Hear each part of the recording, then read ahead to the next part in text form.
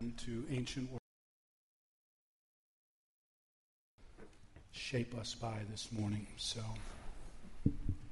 kindergartners through fifth graders, you may go now with your teachers to your classes.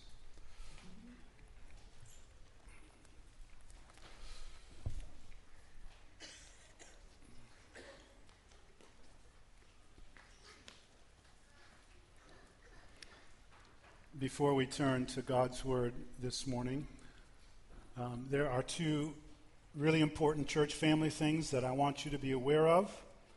One of them is about this big, and one of them is like this big, maybe a little bigger. Let me start with this one. This Friday evening, right here at the church building at 6:30, there will be what we call a Friday Forum. I know your bulletin says it's on divorce and remarriage. Here's what it's really on: marriage, divorce, and remarriage. This is not just for people who are directly kind of dealing with these issues. This is for all of us. In fact, if you're a member of this church, I'd encourage you to come. We have never had, as a church, a formal document outlining our position. We've done our best over the years as a church and as elders to care for people, but over the past few years we've realized it's necessary for us to have a statement as a church on what we believe marriage is and what the Bible says about divorce and remarriage, and so we've worked hard as elders. That document has been painstakingly and prayerfully written, and we now want at this forum to share this with you, and by doing so, give us an opportunity as a church to celebrate and to protect and to honor marriage. And we can honor what God says about hard situations in marriage and do our best to help one another. So this Friday, 6:30 to 8 o'clock right here, please come. Now, second, I have some very exciting and very important news. I wanted to share this before we dismiss the kids, because, Lord willing, this will have a lot to do with them before too long. As you know, we have been prayerfully seeking God for a new youth pastor. By the way, Josh Ortiz was sitting right down there in the first service, and I just sensed it was God's sweet providence to have him here while we made this announcement, because I know that Josh carries a great desire for this church to continue on in faith, and so that was just a sweet providence of God. But we've been prayerfully seeking God for a new youth pastor over the past 3 or 4 months. I want to let you know this morning that we believe that God has answered our prayers. As an elder team, we've been praying for a man who would, A, be a faithful man of God with a high degree of love for God's word and his church, and B, be a man clearly marked by godly character, and C, have a high degree of alignment with our values and vision as a church, and D, have a degree of experience leading a youth ministry and a corresponding life experience, and E, fit well with the team, and F, who also recognized a providential call to come join this body. In other words, not just some guy off the street who's looking for a job. By God's grace, we believe that he has brought such a man to us. His name is Ryan Fultz. Ryan currently serves at a church in northern Kentucky as their director of high school ministries. He and his wife Tabitha met with the elders of this church, the leadership team, their wives, in an extended visit a couple weeks ago. In fact, just 2 weeks ago, he was sitting right down here in church. We had a wonderful time of meeting with him. We were amazed at how God had answered our prayers. So the elders, after that weekend, after prayer and deliberation, we responded by unanimously extending a call to Ryan to be our pastor of student ministries. I am glad to report that this past week, Ryan accepted that call, and now this is what this means for us as a church. As an elder team, we are eager to introduce Ryan and Tabitha to you and to recommend him to you as a new pastoral team member. They are currently planning on being here on the weekend of October 27th to meet with us, for us to get a chance to know them more broadly, and we would then be asking you to affirm our sense of God's calling on him at our membership meeting in November. If that all goes well, Ryan would be joining the team in early January, which is not that far off. We'll have more information. We'll just keep you very current on things as they proceed. But for now, we're asking you to join us to thank God for his provision for our church body now and for the days to come. In fact, would you please pray with me now as we pray for Ryan and Tabitha and for this church. God, we thank you for the way you have been so faithful. You have been so good to us. Thank you for caring for us so well. We think about all of the different ways. Bill reminded us this morning of so many ways that you've been faithful to us just in the recent months, and this is a part of that, your care, your direction, your oversight. And so, God, we want to pray for Ryan and Tabitha. We pray for them as they communicate on their end to their church and their volunteers, their students, people that they love. We pray for them as a family as they engage in all of the different parts of this transition. And God, we pray for us as a church that you would give us from yourself clarity, wisdom. Lord, we would ask that you would unite us. And as we have sensed as an elder team that this is the man, we pray that we would sense that as a church. And that we would welcome them, and that we would find in this provision from you great blessing for our young people, for our families, for this church, and we pray for the Fultzes as well. So God, we commit this to you. Carry it forward. We're following you. Help us to do that with all our hearts. And God, we pray now as we come to your word, this time when we place ourselves under the authority of your word, we need your help. God, I need your help, so I pray for physical and mental strength. I pray that for every one of us, for physical and mental strength this morning. But God, we need something a whole lot more than just our physical and mental strength. Something bigger, something larger. And so God, we pray, come, be with us. Speak to us. Make your presence and your power known. We thank you for these ancient words, ever true. We're listening. We pray in Jesus' name. Amen. Amen. All right, would you please now take your Bibles, turn with me to this wonderful book of Romans, chapter 13. We are going to look at the second half of this chapter this morning, so would you follow along as I read, starting at verse 8. I'll read to the end of the chapter.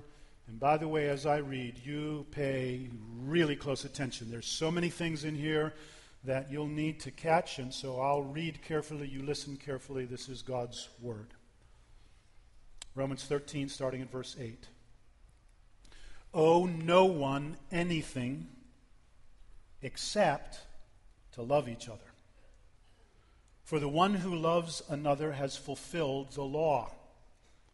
The commandments, you shall not commit adultery, you shall not murder, you shall not steal, you shall not covet, and any other commandment are summed up in this word: you shall love your neighbor as yourself. Love does no wrong to a neighbor, therefore love is the fulfilling of the law. Besides this, you know the time, that the hour has come for you to wake from sleep. For salvation is nearer to us now than when we first believed. The night is far gone, the day is at hand. So then, let us cast off the works of darkness and put on the armor of light. Let us walk properly as in the daytime, not in orgies and drunkenness, not in sexual immorality and sensuality, not in quarreling and jealousy, but put on the Lord Jesus Christ and make no provision for the flesh to gratify its desires. So let's get this book back in focus for ourselves this morning. After having laid out in very careful, very thorough terms this glorious gospel of God's righteousness provided for us through Christ so that we might be brought back into right relationship with God, which is the most important, the most glorious thing in the universe, to be in right relationship with God. After laying that out in chapters 1 through 11, Paul, he begins now to unpack for us the kind of life that flows out from that amazing gospel, the kind of life that people will live if they've truly received the amazing mercy and grace of God. Remember those oh so important words right at the beginning of chapter 12. After all of that, chapters 1 through 11, Paul says, I appeal to you, brothers, sisters, therefore, by the mercies of God, that you present your body a living sacrifice, holy, acceptable to Him. This is your right and spiritual worship. You can hear it in His voice. The urgency and the conviction and the confidence of His pastoral calling. He is standing squarely, firmly on the gospel, and He's calling us to live our lives for God. And when we come to this passage in the second half of chapter 13, Paul speaks with an even greater level of intensity and urgency. I just want you to imagine with me for this morning, for a moment here, some situation where a group of people are in high alert. Maybe a hurricane is brewing out over the ocean, and it's moving toward their coastal town. Everybody is in high alert. They know what this means. Nobody is just kind of going about business as usual. Windows are being boarded. Provisions are being purchased. Emergency plans are in place. Or maybe think about a war, and the enemy is steadily advancing toward your city. I think about those people in London during World War II, when those Nazi warplanes came over the city night after night, dropping bombs. Everyone was on high alert. Nobody is just going about business as usual. There is a state of high awareness, high readiness. It affects how you live. You don't just ignore the situation, the storm or the enemy planes, and pretend it doesn't exist and you kind of just go on living as usual. No, you're on high alert. You know, that's the true situation for Christians living in this world. Except it doesn't feel like that most of the time. It feels ordinary most of the time. This world is a pretty comfy place for most of us. So Paul says, listen, Christian, you need to get a true sense of things. Christian, you cannot just go through your life letting this world define how you live, and you certainly can't get drowsy. Don't fall asleep. There's a real situation, and that situation calls for vigilance. Look at verse 11. Besides this, you know the time, that the hour has come for you to wake from sleep. For salvation is nearer to us now than when we first believed. The night is far gone, the day is at hand. So we've got to be on alert, high alert. So what's Paul talking about here? The night is far gone, the day is at hand. What is this? Well, what Paul is saying is that we are living at a time of great transition. We're living in an overlap, if you will, of two great spiritual ages. Do you remember back in chapter 12, verse 2, when Paul said, do not be conformed to this world? That word world actually literally is age. Don't be conformed to this present age, this present evil age. There's a spiritual condition, a spiritual reality that defines this age. It's evil. It's darkness.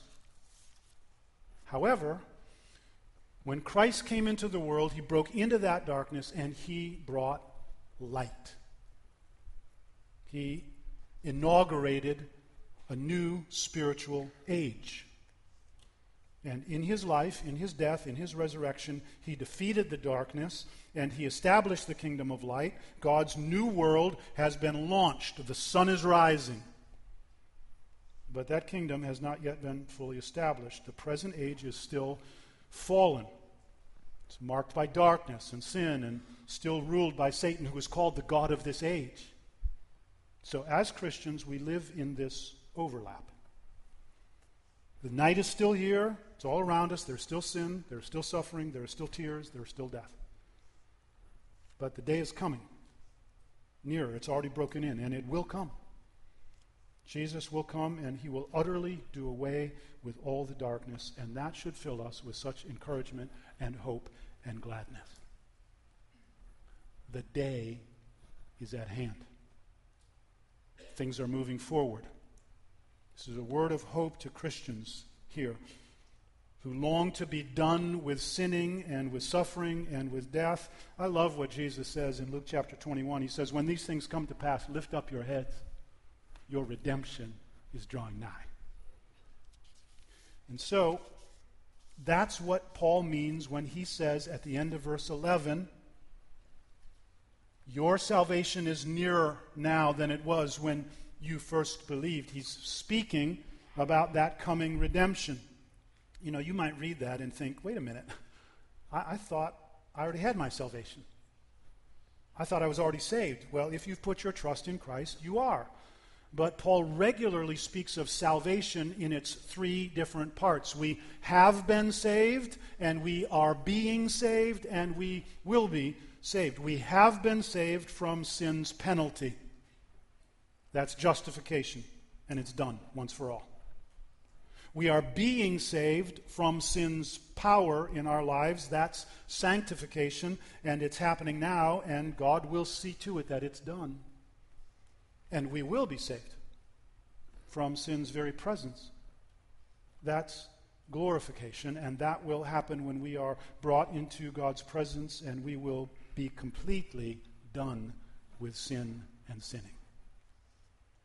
And that's what Paul's talking about here, that full and final redemption. Look back for just a moment with me to chapter 8. You'll remember this. Chapter 8, verse 23, Paul's talking about how creation is groaning, looking forward to that time. Chapter 8, verse 23, and not only the creation, but we ourselves, who have the first fruits of the Spirit, we groan inwardly as we wait eagerly for adoption as sons, the redemption of our bodies. For in this hope we were saved. Now hope that is seen is not hope, but who hopes for what he sees?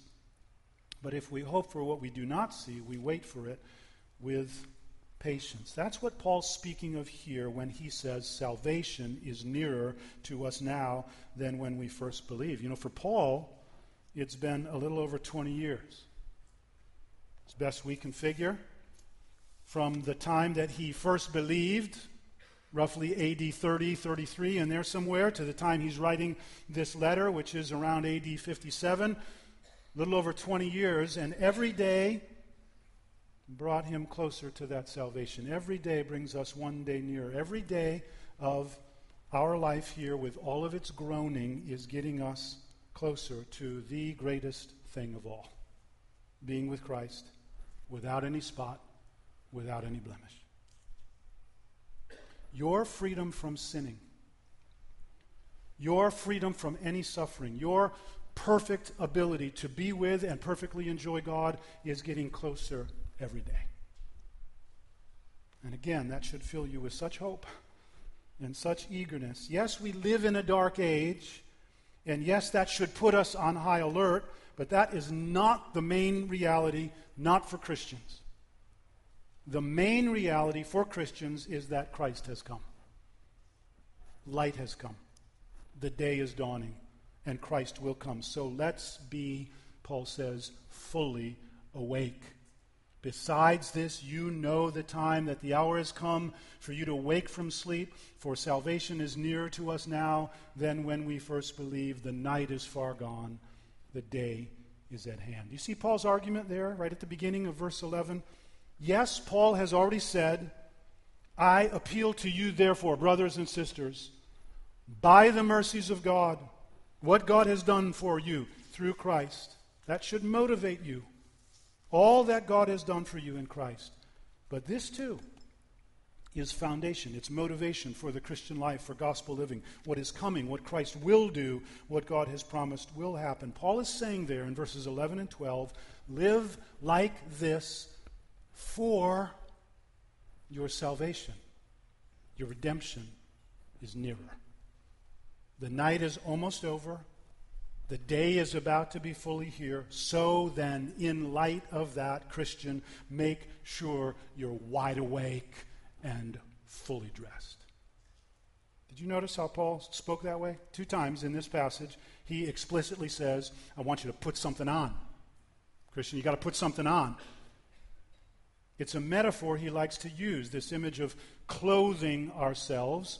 He uses it in the letter to the Ephesians. He uses it in the letter to the Colossians, put on. He's not the only one that uses it to describe the Christian life. The Apostle Peter says, clothe yourselves with humility, every one of you.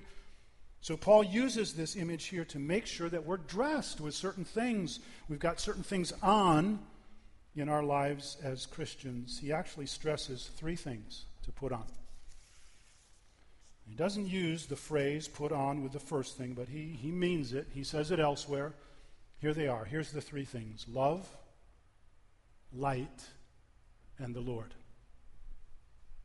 Paul is saying to these Roman Christians, God's word is saying to us this morning, in light not just of God's mercies past, but in light of where things are right now and where things are going, you need to make sure you put on love.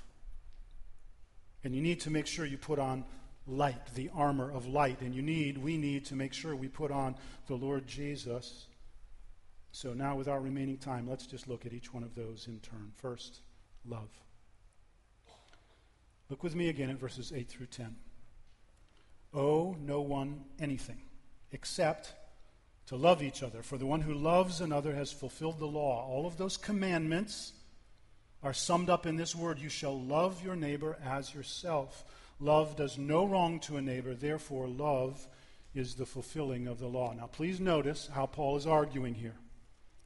He's talking about the law given to Moses by God, primarily embodied in those 10 commandments, the first half of which have to do with our relationship with God, the second half of which have to do with our relationship to others. In fact, Paul lists 4 of those last 5 commandments. He leaves one out, the one about bearing false witness. I don't think there's anything significant about that. I think he's just going from memory. And by the way, he covers it by saying, and any other commandment. But his point is that obedience to these commandments is love toward our neighbors. A failure to keep these commandments is a failure to love our neighbors. So if we put on love, we will in fact fulfill all of these commandments automatically.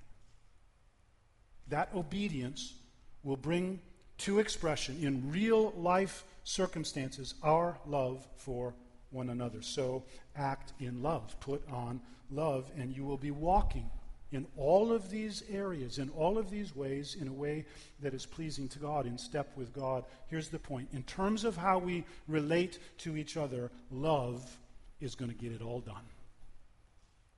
So, Christian, put on love. Yes, owe no one anything. He covered that last week. Except to love each other. Keep putting on love. Well, what might that look like? I found this helpful this past week, something I read. It's an attempt to answer that question. What does this look like to pay the continuing debt of loving one another? Here's what this author suggested. 4 things. First, listen to one another.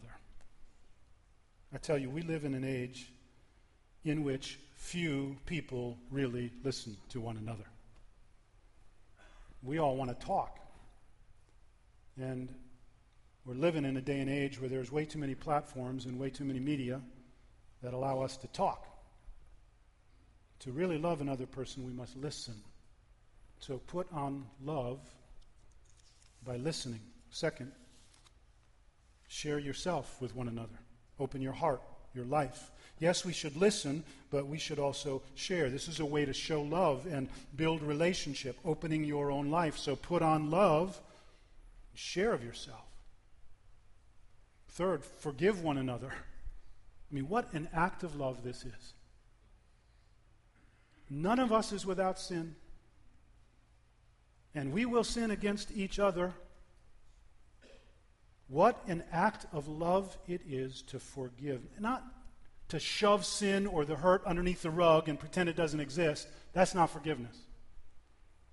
But instead to stand squarely on the gospel and in Christ forgive one who has sinned against us. So put on love and forgive when someone sins against you. And the fourth thing this guy suggested was serve one another. Serve.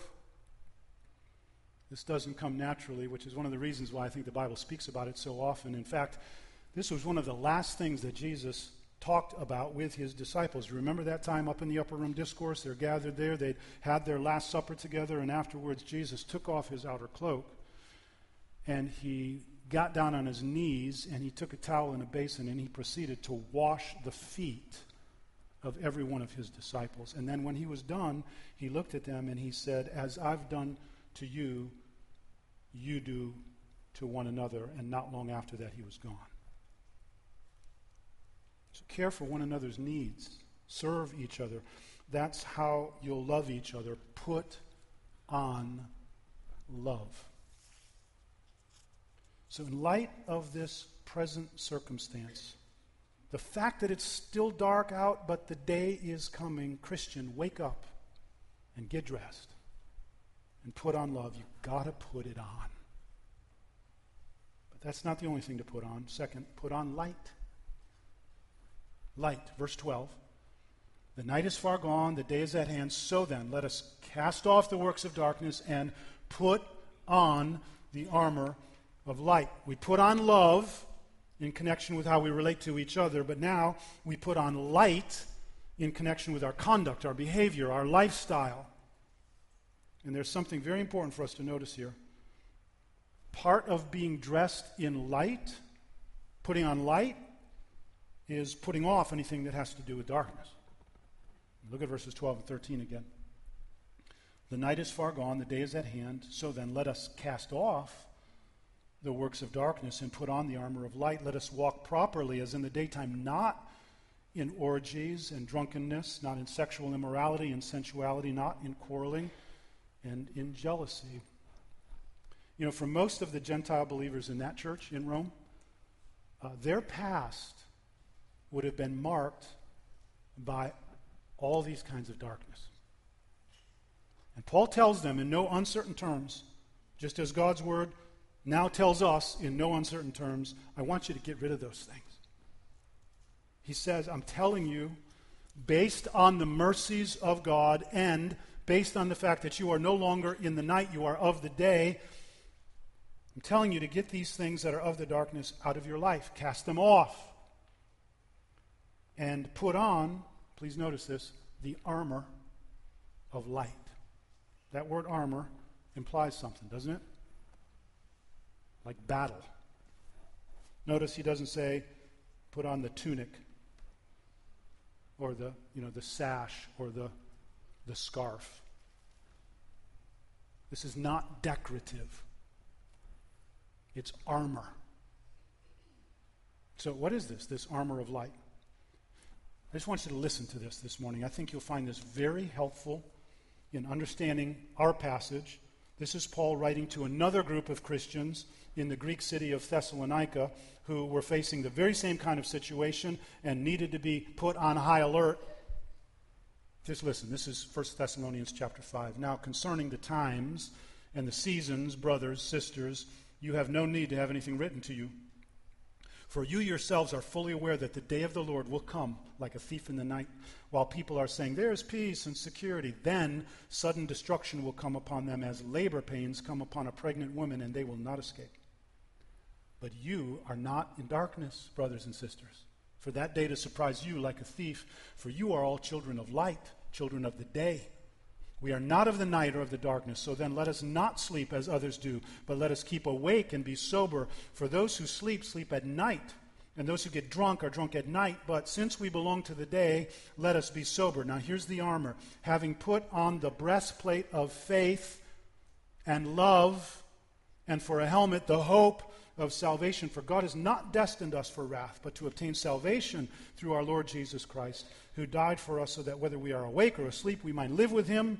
Therefore, encourage one another and build one another up just as you are doing. So, the armor of light, Romans chapter 13, verse 12, is faith, love, and hope. Listen, your faith in Christ is armor. Your love for Christ is armor. Your hope in Christ is armor. Put that on, like every day. Exercise your faith. Stir up your love. Remind yourself of what you've been promised and put your hope there. Be strong in the Lord. You know, I find it so interesting looking back at verse 13. It starts this list of the works of darkness so extreme. It's like shocking. Orgies and drunkenness. And it ends with quarreling and jealousy, which seems so ordinary and everyday-ish. Paul may have included those last two things to prepare us for what he's going to talk about in chapter 14, maybe. But here they are included in this list of the works of darkness, our one-upsmanship, or our demanding control over some little situation, or our brooding over wrongs done to us. Paul is saying, listen, whatever it is, whatever end of the extreme, whether it's this shocking external stuff or this brooding internal stuff, put it off. But what we need to see is that part of the process, please get this, part of the process of putting that stuff off is putting on things that belong to the light. Things that there's no shame in. Things that are very attractive. In fact, they're even attractive to unbelievers. Unbelievers want these things. They just often don't want to constrain their freedom, which is necessary to get these things. Christian, in light of the current circumstances, the fact that there's still darkness all around us, but we are not of the darkness, we are of the light, and daytime is coming, wake up and get dressed. Put on light. You got to put it on. Now, Paul has one last thing to say. Yes, put on love. Yes, put on light. But look at how this ends, verse 14. But put on the Lord Jesus Christ and make no provision for the flesh to gratify its desires. You know, I don't believe this is actually some third thing. I believe this is Paul's summary statement. He's putting it all together here. You see, the way to put on love is to put on Jesus, who is the most loving one ever. The way to put on light is to put on Jesus, who is the most holy and pure one ever. So Paul says, put on the Lord Jesus Christ, Christian. What does that mean? Right now you're thinking, help me, Pastor Mike, because there's something in my heart. I read that, I hear you say that, and I know that's it, and I want it, but how do you do that? So I'm thinking about this past week. Friday morning, I'm just sitting in my chair up on the third floor of Parkside's library. I'm just thinking about this phrase. Put on the Lord Jesus Christ. What does that mean? What am I going to say on Sunday morning? How am I going to help people? And I thought about that. I just sat there and thought about that for what seemed like a long time. And at one point, I just thought, man, you are making this way too hard. It means to want Jesus. It means to choose Christ. I treasure Jesus. It means to be consciously aware that he is near, and I want that. To trust him. To love him. To put my hope in him. I want closeness with him. To kind of consciously embrace him in such a way that his presence is what makes me happy. And his presence is what makes me hopeful. And his character, as a result, is increasingly showing up in what I do and what I say. Compassion and kindness and humility and patience and forgiveness and love, all of these Christ-likenesses. It's saying to Jesus, I want you and your ways today, such that we are increasingly changed and transformed into the image of the Son. That's putting on the Lord. And by so doing, please notice this, Please notice the relationship between the two halves of verse 14. Put on the Lord Jesus Christ, and by so doing, make no provision for the flesh. All right, let me just ask one last question to wrap this up. Why would we do all this? I mean, this being alert and all this putting on, it seems like work and a lot of seriousness. I mean, why can't we just chill a bit? Why do this? Here's the answer. Because of God's mercy toward you in Christ that He's already shown. So do you have a deep personal understanding, a deep personal appreciation of what God has done for you? And because of God's mercy towards you in Christ that is yet to come. Do you have a growing sense, a growing longing for your full and final salvation? I sure do. Listen, we have in God's mercy and grace towards us in Christ all the motivation that we need to put on love and light and the Lord Jesus Christ Himself. And when we do it, it puts Jesus on display. See, putting on the Lord Jesus Christ is not just some private strategy for Christian living that you kind of do in your own little private space. It's our life. And we do it so that He is made much of. This very same Paul, about 4 years after he wrote this, he actually went to Rome. Not of his own choosing. He was arrested in the city of Jerusalem, and he was shipped off to Rome to be tried. And while he's there in prison, waiting on his trial, he kept writing letters, very similar to this one. He wrote a letter to the church in Ephesus. And he wrote a letter to the church in Colossae. And he wrote a letter to the church in Philippi. And in that letter, he said these words, according to my earnest expectation and my hope that in nothing I shall be ashamed, but that with all boldness, as always, so now also Christ may be magnified in my body, whether by life or by death, for to me to live is Christ. He's saying that's my desire.